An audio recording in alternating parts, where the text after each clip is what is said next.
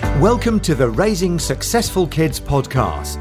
This is a podcast where we will discuss and explore how to raise children to be successful in all areas of their life. Irene Santonier is a working mum of an entrepreneurial child and shares a passion with her husband to see children succeed.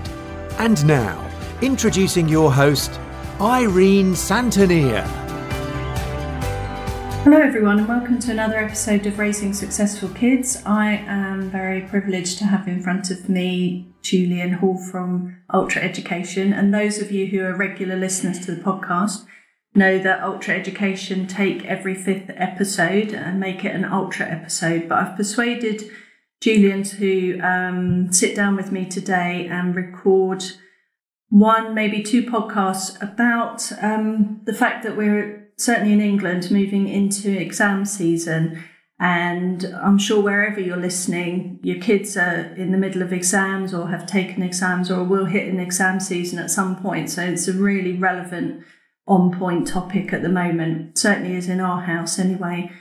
So I just thought that it would be interesting to have the advice or intellect of somebody who mentors a lot of students and coaches a lot of students and has to deal with students who are running their own businesses or thinking about how they can be successful in their lives, as well as having to deal with the pressures of being in school, or even if they're home educated, the pressures of having to study and how they marry the two. So we're just going to have a conversation. I hope that you enjoy what we're talking about, and that it will help you either deal with how your kids or students are coping with study and exams, or as a parent or a coach, how you can help them to cope with this interesting time of their lives. So thank you very much for finding the time to come and speak today, Julian, and welcome. Thank you, Irene. Thank you for having me again. That's okay. So, as I said, we're talking about exam season, and wherever we are, there's always kids that are going to be tested, whether they're at home or whether they're in school. So, as far as you're concerned, have you got just a couple of tips that you can help maybe parents or coaches deal with straight away, how they, because suddenly this thing will happen, that suddenly exams will come. So how they can start to prepare their students for this? Yeah, so whenever I am faced with a challenge or even an opportunity, and, you know, we're very cognizant of education as a framework and the history of education, and we also, because of the age ranges that we work with, so, you know, we work with kids from 7 all the way up to, you know, adults, right? Ultimately, our background, even though we teach kids entrepreneurship, that was born out of us, me particularly, working with adults and grown-up entrepreneurs. Yeah, but they also they don't leave you, do they? That's the trouble. No, yeah, absolutely. Yeah. So I'm saying that to say that there's a context that I exist within that doesn't look at people in year 11 or just university or just in primary school, or I look at the adult who I've coached yesterday within the context of the year 10 girl who is thinking about A-levels, right? Okay. And what's interesting is, because these are pretty significant times in their lives. I mean, if you look at something like the SATs, for example, in primary school a couple of years ago, and I know parents who they pretty much boycotted the SATs and they pulled their kids out because they said, well, why should my, you know, child, you know, little child have to endure the stress of these exams? And I mean, you know, I'm the governor of a school, and so you know, I spoke to you know, our head teacher and other head teachers about this, and it's not uncommon for there to be kids who and we're talking about children, to primary school children who are going to the doctor for stress, who are crying, who can't sleep. These are year 2 students. By Absolutely, the way. yeah. So in the UK, those of you who aren't aware, outside of the UK, kids here get tested in primary school at year 2. So that's what, 6? I can't remember now. 6, 7, something like that. Yeah, 7, 8, yeah. Yeah, and then again at year 6 when they're 10, 11, just about before they leave to go to senior school. And it's actually the year 2 SATs, I believe, as I can remember rightly, are more for the school, but the year 6 ones, they take those on, and that's what they actually determine what their GCSEs end of year 11 exams are going to be. Well, it's interesting you touch on something. You said it's more for the school, and I suppose I often take an aerial view, and a colleague of mine says that it's always important to take a 50,000 foot view of things. Yeah. And I don't think it would be out of place. And I don't think teachers or schools would completely disagree with the fact that ultimately exam results, be they SATs, GCSEs, A-levels, university, is very much for the institution. Yeah. It's sold to the student as this is for you, but in reality, the institution needs those results. Yeah, in order to get people coming to really, in the UK, we have the school league tables, and that is what drives the behaviour of education, right? So I'm saying all of this to provide a level of context, which says that when I work with entrepreneurs, and I've got loads of my friends who are entrepreneurs, a lot of them didn't go through the conventional school system. They were in and out of it. They were challenged by it. And there is a current narrative, which, may change over time because we're not anti-education. Entrepreneurs don't like school. They don't like education, and they don't like it because it usually wasn't very good to them. And they see it as too restrictive, there isn't innovation in there, all the rest of it. Yeah. And so that's changing slightly because the culture of education, particularly at a university level, has recognised that entrepreneurship is a thing. Yeah. So lots of them are doing entrepreneurial degrees, and they're inviting entrepreneurs in and all the rest of it. Kind of private and boarding schools are having entrepreneurs in residence. I was one for a boarding school for some time. So they're recognising that entrepreneurship is a viable route to employment, and actually the aspiration for lots of young people. So when we talk about exams and we talk about the pressures that young people are under, whether they are 10 or 16, I guess it's about, and this is very, very difficult. It's very difficult to suggest this, but ultimately, if I start from the point of saying it doesn't really matter, I know anyone listening to this podcast turn off now. is going to roll their eyes in the back of their head and say, these entrepreneurs, right, think they can leave school with no qualifications and make it in life. And we don't subscribe to that philosophy. That isn't what we believe. But what we do believe is that the pressures that they're under need to be supported with a longer term expectation, really. And there's a weird psychology. It's a little bit like saying the more they worry about it and the more the parents worry about it, arguably the less well they'll do. Yeah. Whereas if things are more relaxed, I don't mean in terms of neglect, neglecting these exams and everything else, but I do think that there is anything that has stress applied to it doesn't do well. No. Ultimately. Yeah. And parents do contribute hugely to the stress that their kids are under.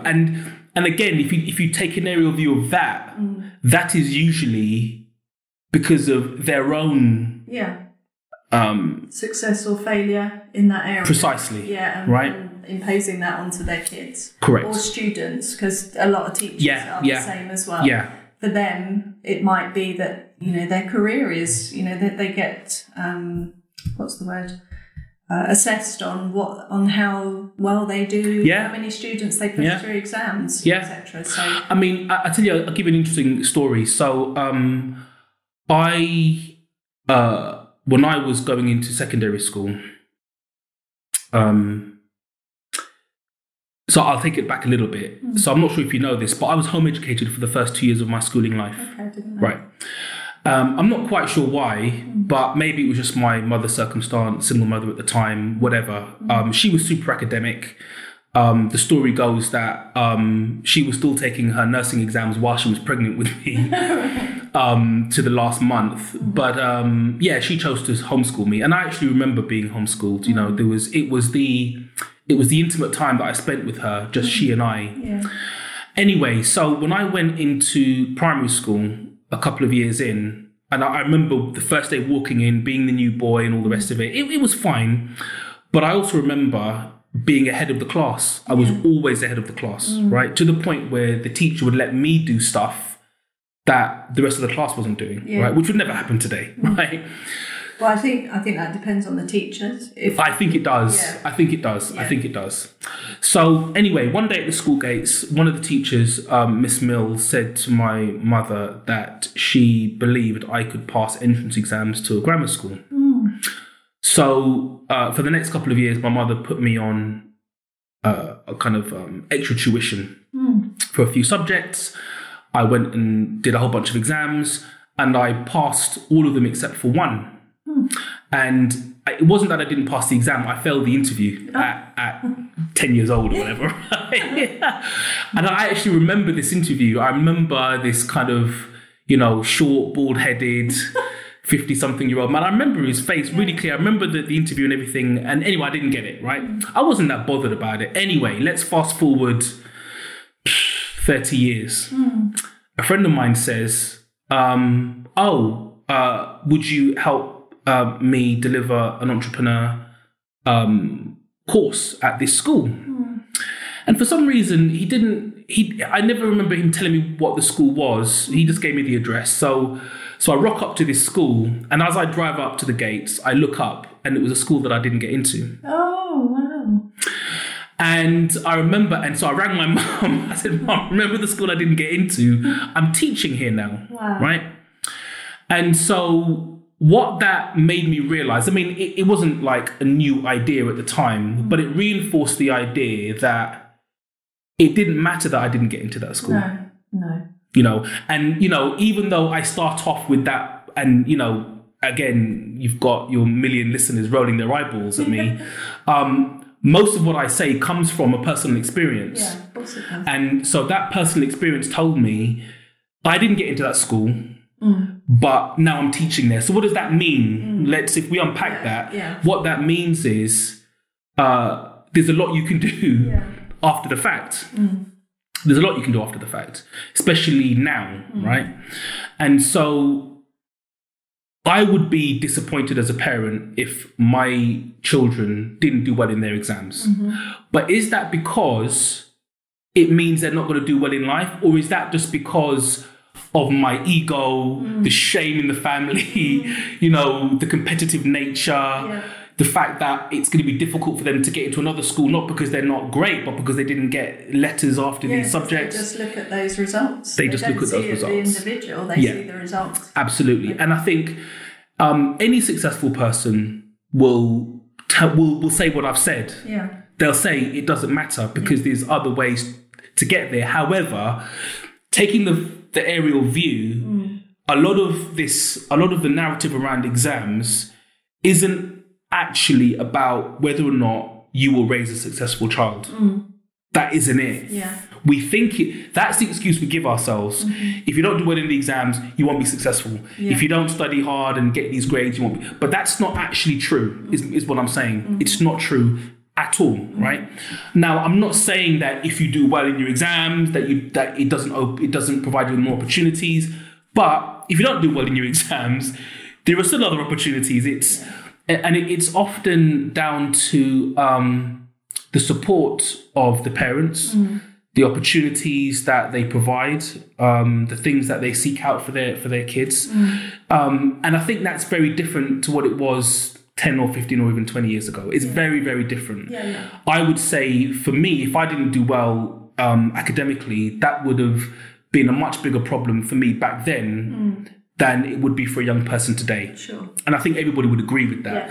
So I suppose it's about diffusing some of the elements of stress that go around this overwhelm, because it's not just the students that are overwhelmed. The parents are overwhelmed too. Everyone's overwhelmed, right? So what I'm saying is it's about how do we manage that? Because I think the question you asked inferred that how do we manage the overwhelm of the child? But I would start by managing the overwhelm of the parents. That's where I would start. Because that is the greatest influence on that child. Right? And if this child is in a stressful environment, they're not going to do as well, which goes converse to what you're trying to achieve in the first place. So I guess there's a balance between, pushing them and then pushing them over the edge. And also, I mean, again, just looking at this in a wider context. So as you know, our whole philosophy, is do what you love and do what you're passionate about. So if a child or a student or even my own child said to me, you know what, I don't like this subject. And I'm, if they disengage from a topic and they come to me and say, well, I just don't like it. I'm not going to How do you manage put them through hell. So for instance, our son is doing, as I've said to you before, he's doing 13 topics leading to exams. So ultimately he's going to take at least 14 exams when he's in year 11. Crazy. It's crazy. It's crazy. So, and he's already starting in his mind to disengage with a couple of them because he doesn't like the topic. Exactly what you just said. He doesn't like the topic at all. But he can't check out of it because he has to do them. He's committed to it. So we're teaching him, trying to, at the moment, that because he's committed to it, he's got to see it through. Yes, I agree with that. If he doesn't, then he's not demonstrating commitment at all. And he then can't go and say to somebody who's looking at him as a mentor, as an example, well, you can check out any time if you want to, because that's not a good thing to be telling somebody else. That's my own personal opinion. So how then... What do you then do when they start to disengage? So really, so quite practically, and I think things like commitment, things like not checking out, those are pretty introspective concepts for a child or a teenager or whatever. So if they get that, that's great. But if they don't, I suppose you need to think about the topic that they disengage from and why they're disengaging from it. So, I mean, I spoke with a couple of young people today, and they said the best teacher in their school is the biology teacher because, he's always on something and he's just a great guy and he knows so much and blah, blah, blah. And that was just a testament to the ability to teach. Really. And I would agree with that. Because... I think when they start to disengage, it is a personality thing, and it's about teaching them or coaching them through. Well, there are people in life that you're going to come across that you have to you just have to rub along with and go the course with them, and then you never need to see them ever again. Kind of idea. Yeah, and also, I was speaking to another young person who was saying their exams are over in about 6 weeks, and that's ages away. And I thought, wow, look at that, right? To me, 6 weeks is pretty much 6 minutes in my life. But to a, 17, 18-year-old, that's a long time, right? And so it's not to kind of discount that or to make them feel as if, that's not... that their point of reference is invaluable. But I suppose it's so practically a couple of things that I would do is to find more engaging ways for them to learn that topic, right? And if we think about something like history, right? There's an outfit out there, I think they're called Horrible Histories, Yeah. who do a really good job of making that more engaging. English and Maths is another organisation, Exemplar, who are really good. So there were lots of companies outside of the school Yeah. who are set up to address this problem head on, because and schools use them. I mean, Mathletics is another one that's really popular, and so. But what that requires is for the parents to now have a stake, an active stake, in getting their child across the line.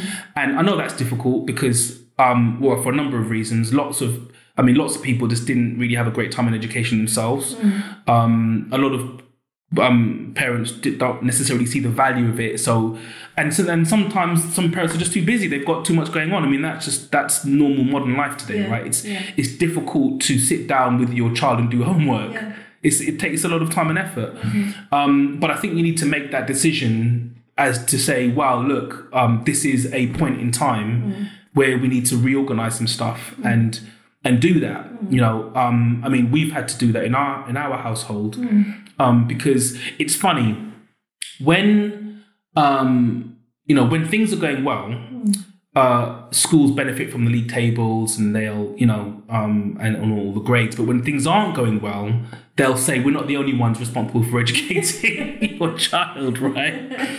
So it's I guess. And I do agree with that. I don't think that you should just leave it to the schools to do, or colleges or whatever. If you want, I suppose it depends on their age, but if you want to be engaged in your child's life and help them grow to be successful, wherever that might be, then you need to be part of that and see whether they want you to. Some kids don't. Some kids are quite happy to do it on their own. But then you have to be there as a support system and making sure that they're getting enough sleep or getting some free time or whatever it might be. Yeah. Yeah, so I think... taking, and what you're describing is kind of like a holistic approach to the problem, isn't it? Because there isn't a book or a methodology that deals with overwhelm. No.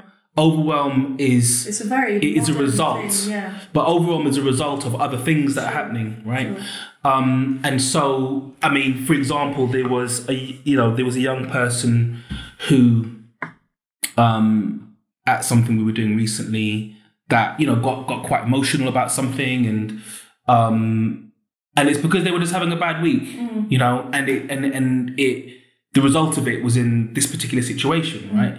And I quickly pointed out it wasn't the situation that caused them to be emotional; it was something else, and that situation was the trigger, right? So I guess finding the source of that overwhelm. What is it that's overwhelming that young person? Is it the fact that they feel if they don't do this, that it's the end of their life? Is it peer pressure? Is it competitiveness? Is it the teachers in school? Is it the parents?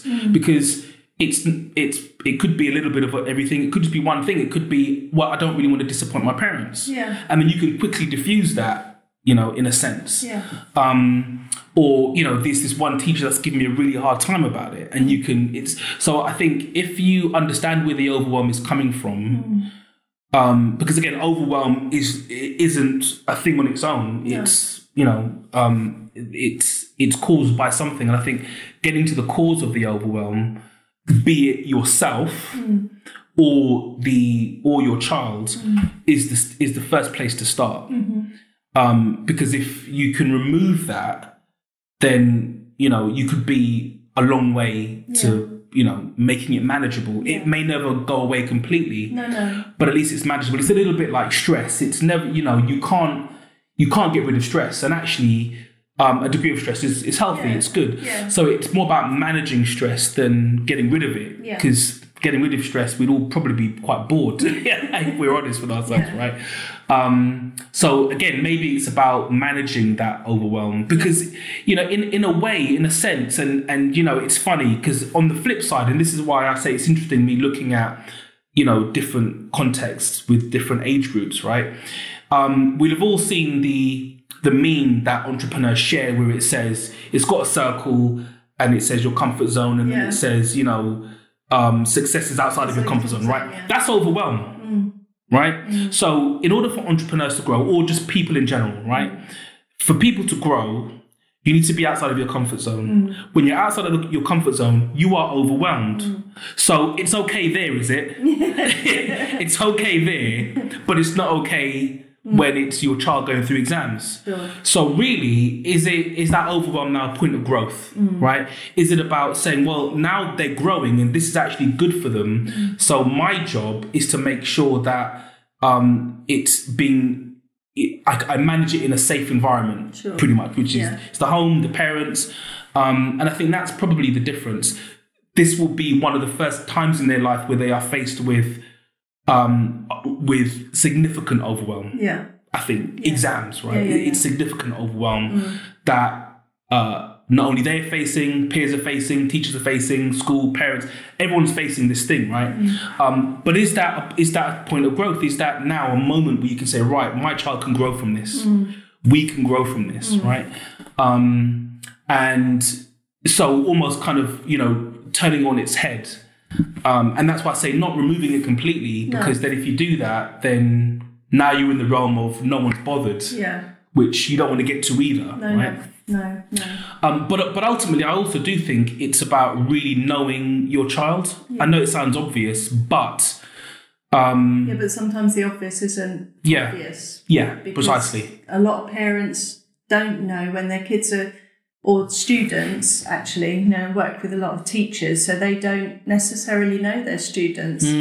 So they don't understand that they might have other, if you're looking at it from a school situation, that they've got other topics that they're dealing with. Right. Because all they care about is their topic. Very true. And they want you to do the best in their topic. They're not worried about the other topics. Yeah, very true. So very the students come into that environment, and when they come into that classroom, that's that teacher's domain. So they know that they're going to have that pressure put on them.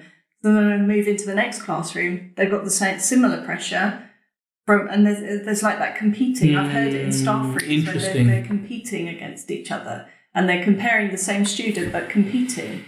And the kids, they're not daft. They pick up on it. They pick up on it. So it's, as a parent or a coach or an outside teacher, it's how you teach the students, how you coach the students through that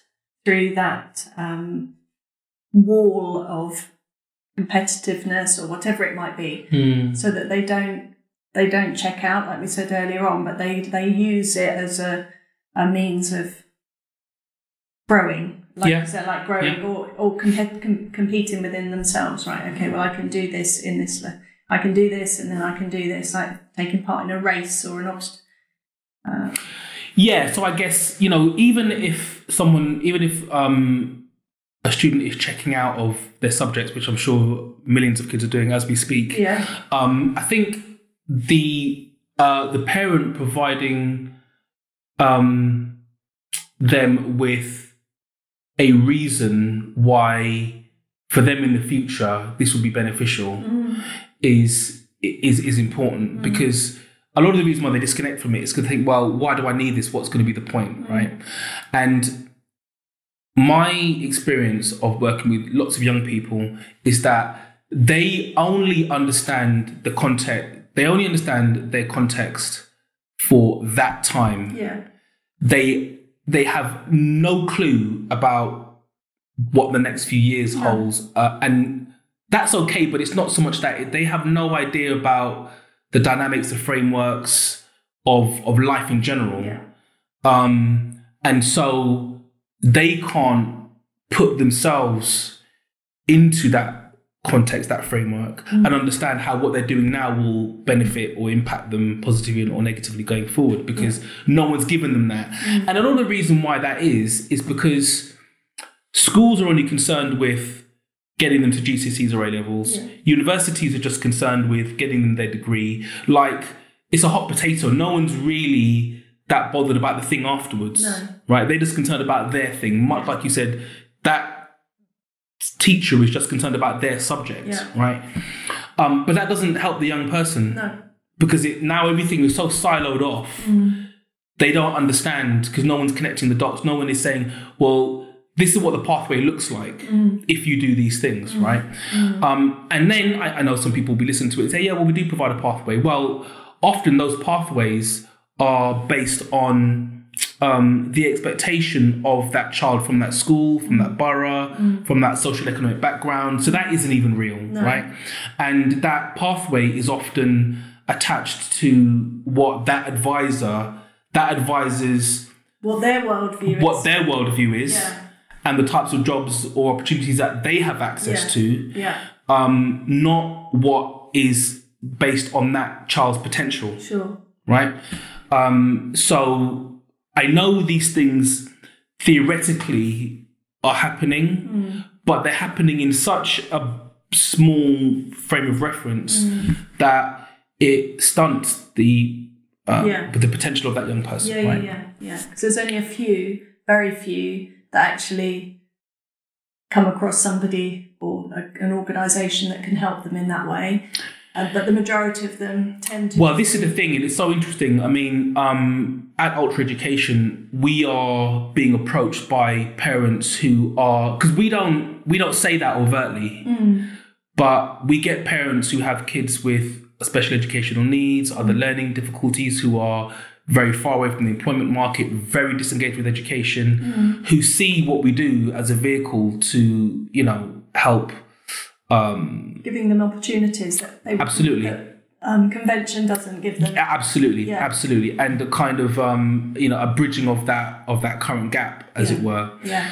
And that was never the intention, but I suppose it's really because we're not in a walled environment. For us, it's about doing what you love and ultimately being happy, right? Yeah. So that gives us a very wide berth, doesn't it? Yeah. And also because we have seen the journey of what it looks like from 7 to 70 or whatever it might be, we know that, okay, just because this doesn't work doesn't mean it won't work out there. Yeah. But we also know that in that moment, it's very difficult for students, parents and teachers to see outside of that. Yeah.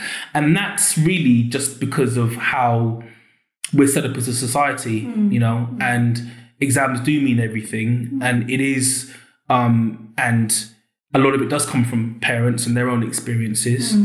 But we just need to, I know that is what I'm saying, right? Know that. Recognize that, right? And if you are... And recognize it and then decide whether or not you should apply that to your child. Because just because you were competitive in school doesn't mean that your kids are wired that way, right? Just because you didn't get on with school doesn't mean that your children are wired that way, right? And again, going back to really knowing your kids, people say, well, I really know my kids. That's fine.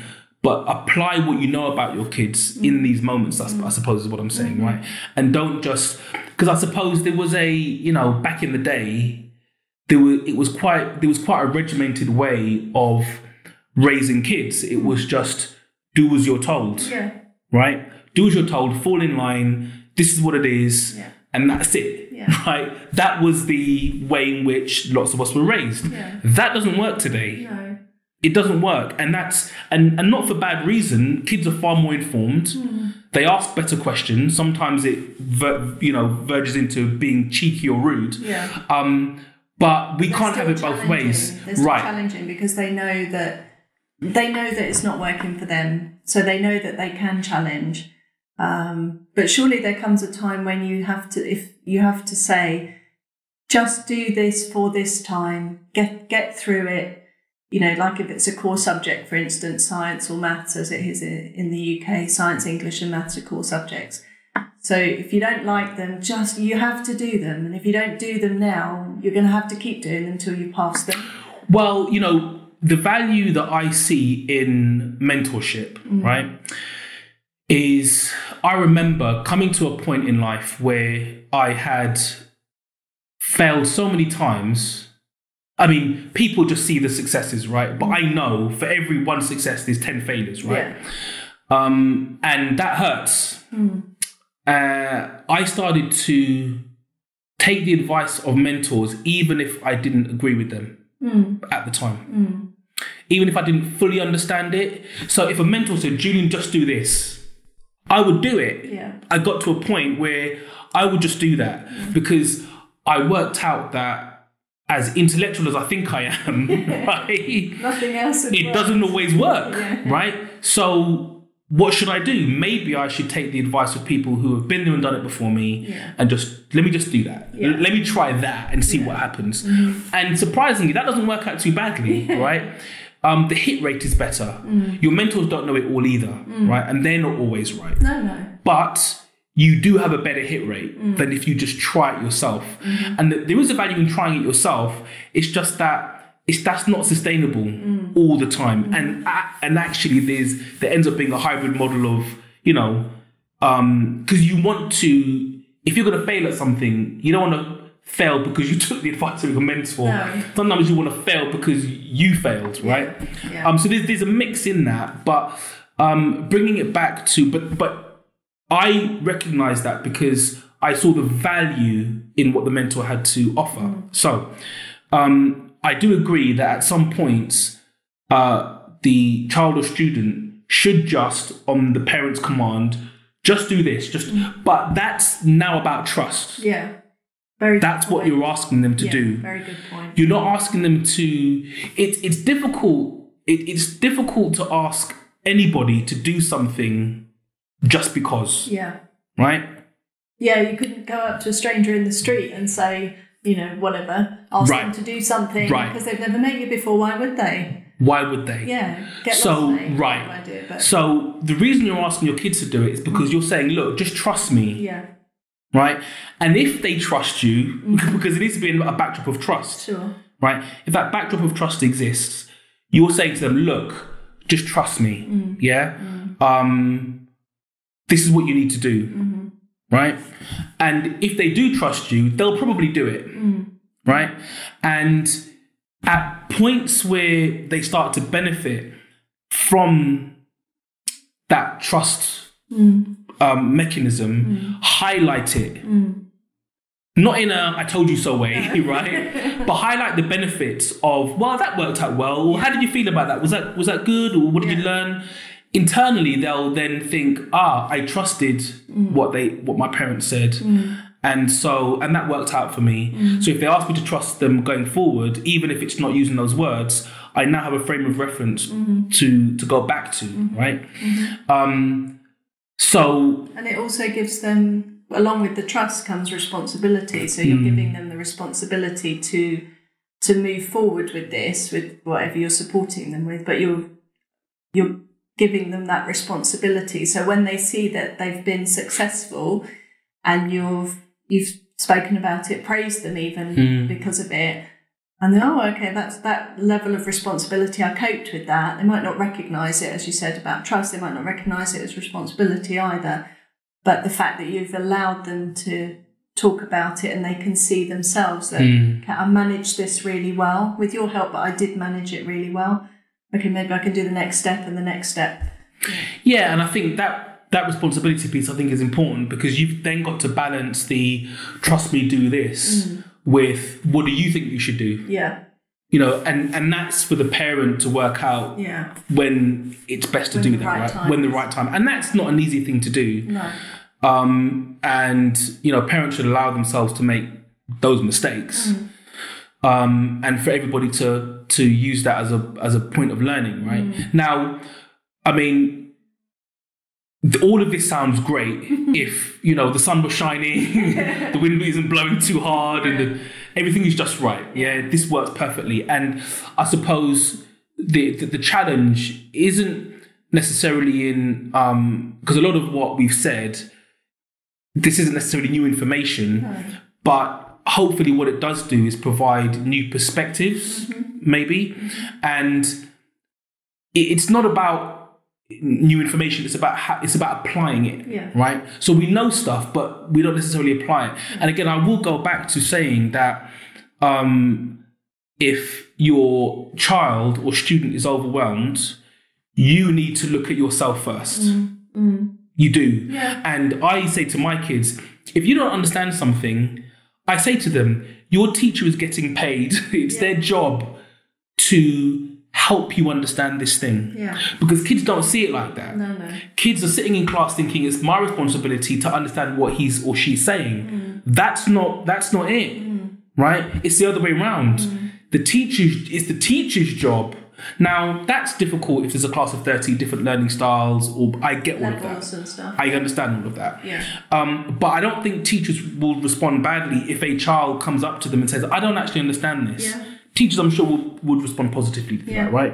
It's just that kids and students sometimes don't do that. You know, they don't have the confidence. They think maybe it's me that's stupid because I don't understand. So I think, you know, we need to kind of give young people that voice, give children that voice as well. And, you know, the problem with that is we can't have it both ways. So as you said, if they know that they can challenge, so on one hand we say, talk to us, right? Tell us what you're feeling. You know, we want to know. Tell us everything, right? And then, but that comes with hearing stuff that we don't necessarily want to hear either, right? So it's both. It's, you know, we can't have it both ways is what I'm saying. So as parents, we've got to prepare ourselves to hear the things that are true that we don't want to hear. Yeah. And then how do we manage it? Because then what happens if you respond too harshly to the things you don't want to hear, they don't tell you stuff anymore. No, exactly. Right, which is the ultimate, you know, that's the thing that most parents are afraid of. They're scared of. Yeah, and that's why they don't engage in that. So it is delicate, but I think that you know, often our kids reflect us, good or bad, right? Yes, they do. We're their role models. Yeah, absolutely. And, you know, we don't like the fact that sometimes they'll reflect their friends at school. They'll reflect the most popular YouTuber or Instagrammer at the time. Yeah. But we are their biggest influence, for sure. Yeah. How long we can maintain that for is another question. Yeah. But, I suppose, you know, I always think that people are responding to things, right? And it's what are those things that they're responding to? So if we talk about exams and overwhelm, there's so many different things that that response could be attached to. As a parent, we need to think about what are those things, right? What is it that? So I mean, for example, I remember being at school thinking everyone around me is super clever. And that is my overwhelm. Yeah. It wasn't really what my parents thought. It wasn't that. That wasn't what was putting me under pressure. Were my peers. My peers were putting me under pressure, right? Yeah. And, you know... Which is a good thing if you can manage that. Yeah. Because it pulls you up and it gives you something, it drives you forward, something to aim for. But if you're forever playing catch up, that can be quite demoralising. Yeah. I mean, I don't recall my parents ever putting me under pressure for exams. And I think that's maybe because I was doing better than they thought I'd ever do anyway, right? So they were like, well, look, you know, you surpassed our expectations thus far, so anything else is a bonus. Yeah. But I guess I was in a competitive environment. Yeah. Right. So I was being challenged by my peers, which was okay. Right. That's better than being pressured by your parents. Yes. I think. Yes. Right. Yes. Because home should be a place where you go back to kind of, you know, reset. Not a place you go to you know, to be under pressure. And so I think, I suppose the other thing, which is a bigger topic, maybe for another podcast, but I will touch on it. There is definitely in parents a dynamic which I see all the time where they are trying to correct what they haven't achieved, and their mistakes in their kids, for sure. Yeah. I see that a mile off, right? And you know, that whole helicopter parent thing and all the rest of it. You know, if that's you and you're listening, just be honest with yourself, right? And just diffuse that, because that's not fair on that child, right? Your child isn't your second chance. No. Right? Your child is your child, right? And if you want them to do well, that's great. But don't fuel it with... Don't try and live vicariously through them, because you can't. They're different. They might be part of you. You can't. And if you're a mum, you carried them for 9 months, but they're not you. And I know some parents will say, well, that's working out for me. It is now, but it won't forever. No. That model never works forever. No. And if it does, it comes with consequences, sure. you know, and we see that in, like, there are very, very popular, some of the most popular influencers in the world have been driven by their parents, and their parents are clearly living vicariously through them. But it comes with massive consequences, you know, and, you know, they don't become their own people. They could be massively successful, but are they happy? Are they, you know, are they really them? Is that really what the parent wants for them? You know, you decide as a parent, right? But that's scary in itself, you know, and I suppose for that parent, again, a lot of this is about recognizing what those influences are that are creating that overwhelm. It's not something that you can solve overnight. And if you're not well equipped enough for it, I mean, you'd be surprised what support is available out there if you ask, right? There are lots of organizations out there who will support. There are things out there. There are podcasts you can listen to. There are mentors. There are things out there that weren't there when those parents were growing up. Or going through the same experiences. And we can ask a lot more of schools today, I think. And I think schools are open and willing to do more. Because they get the benefit of it. Even if they're thinking selfishly, they get the benefit of it. So why not? Yeah, absolutely. And I think, you know, because that probably doesn't happen a lot, you might be the one parent who is, you know, pulling on the school's help out of a class of 30, and they'll, you know, they're kind of set up for that. So, you know, don't look at the world of education as a walled garden between you and the school. It is a collaborative effort, which isn't it's not a natural dynamic. No. It's not natural. Usually parents are called into the school when things have gone wrong. That's usually when, you know, when they get to see who the teachers are, or a parents' evening when, you know, parents are wanting to hear the best out of it from their kids, or how their kids are doing. But I think often it's about, you know, just having a more proactive role in the education of your child at school level. And I think, you know, just going back to one of the things you were saying earlier, just about taking a really holistic approach. And again, I know that sounds a little bit, you know, tree huggy, but it's true. No, you know, true. Often these things do not, there is no silver bullet. And I think that overwhelm is something that can be managed. And actually, if it's looked at positively, it can be a point of growth for your child. Brilliant. Thank you so much. I had a list of questions, and actually that was just question 1.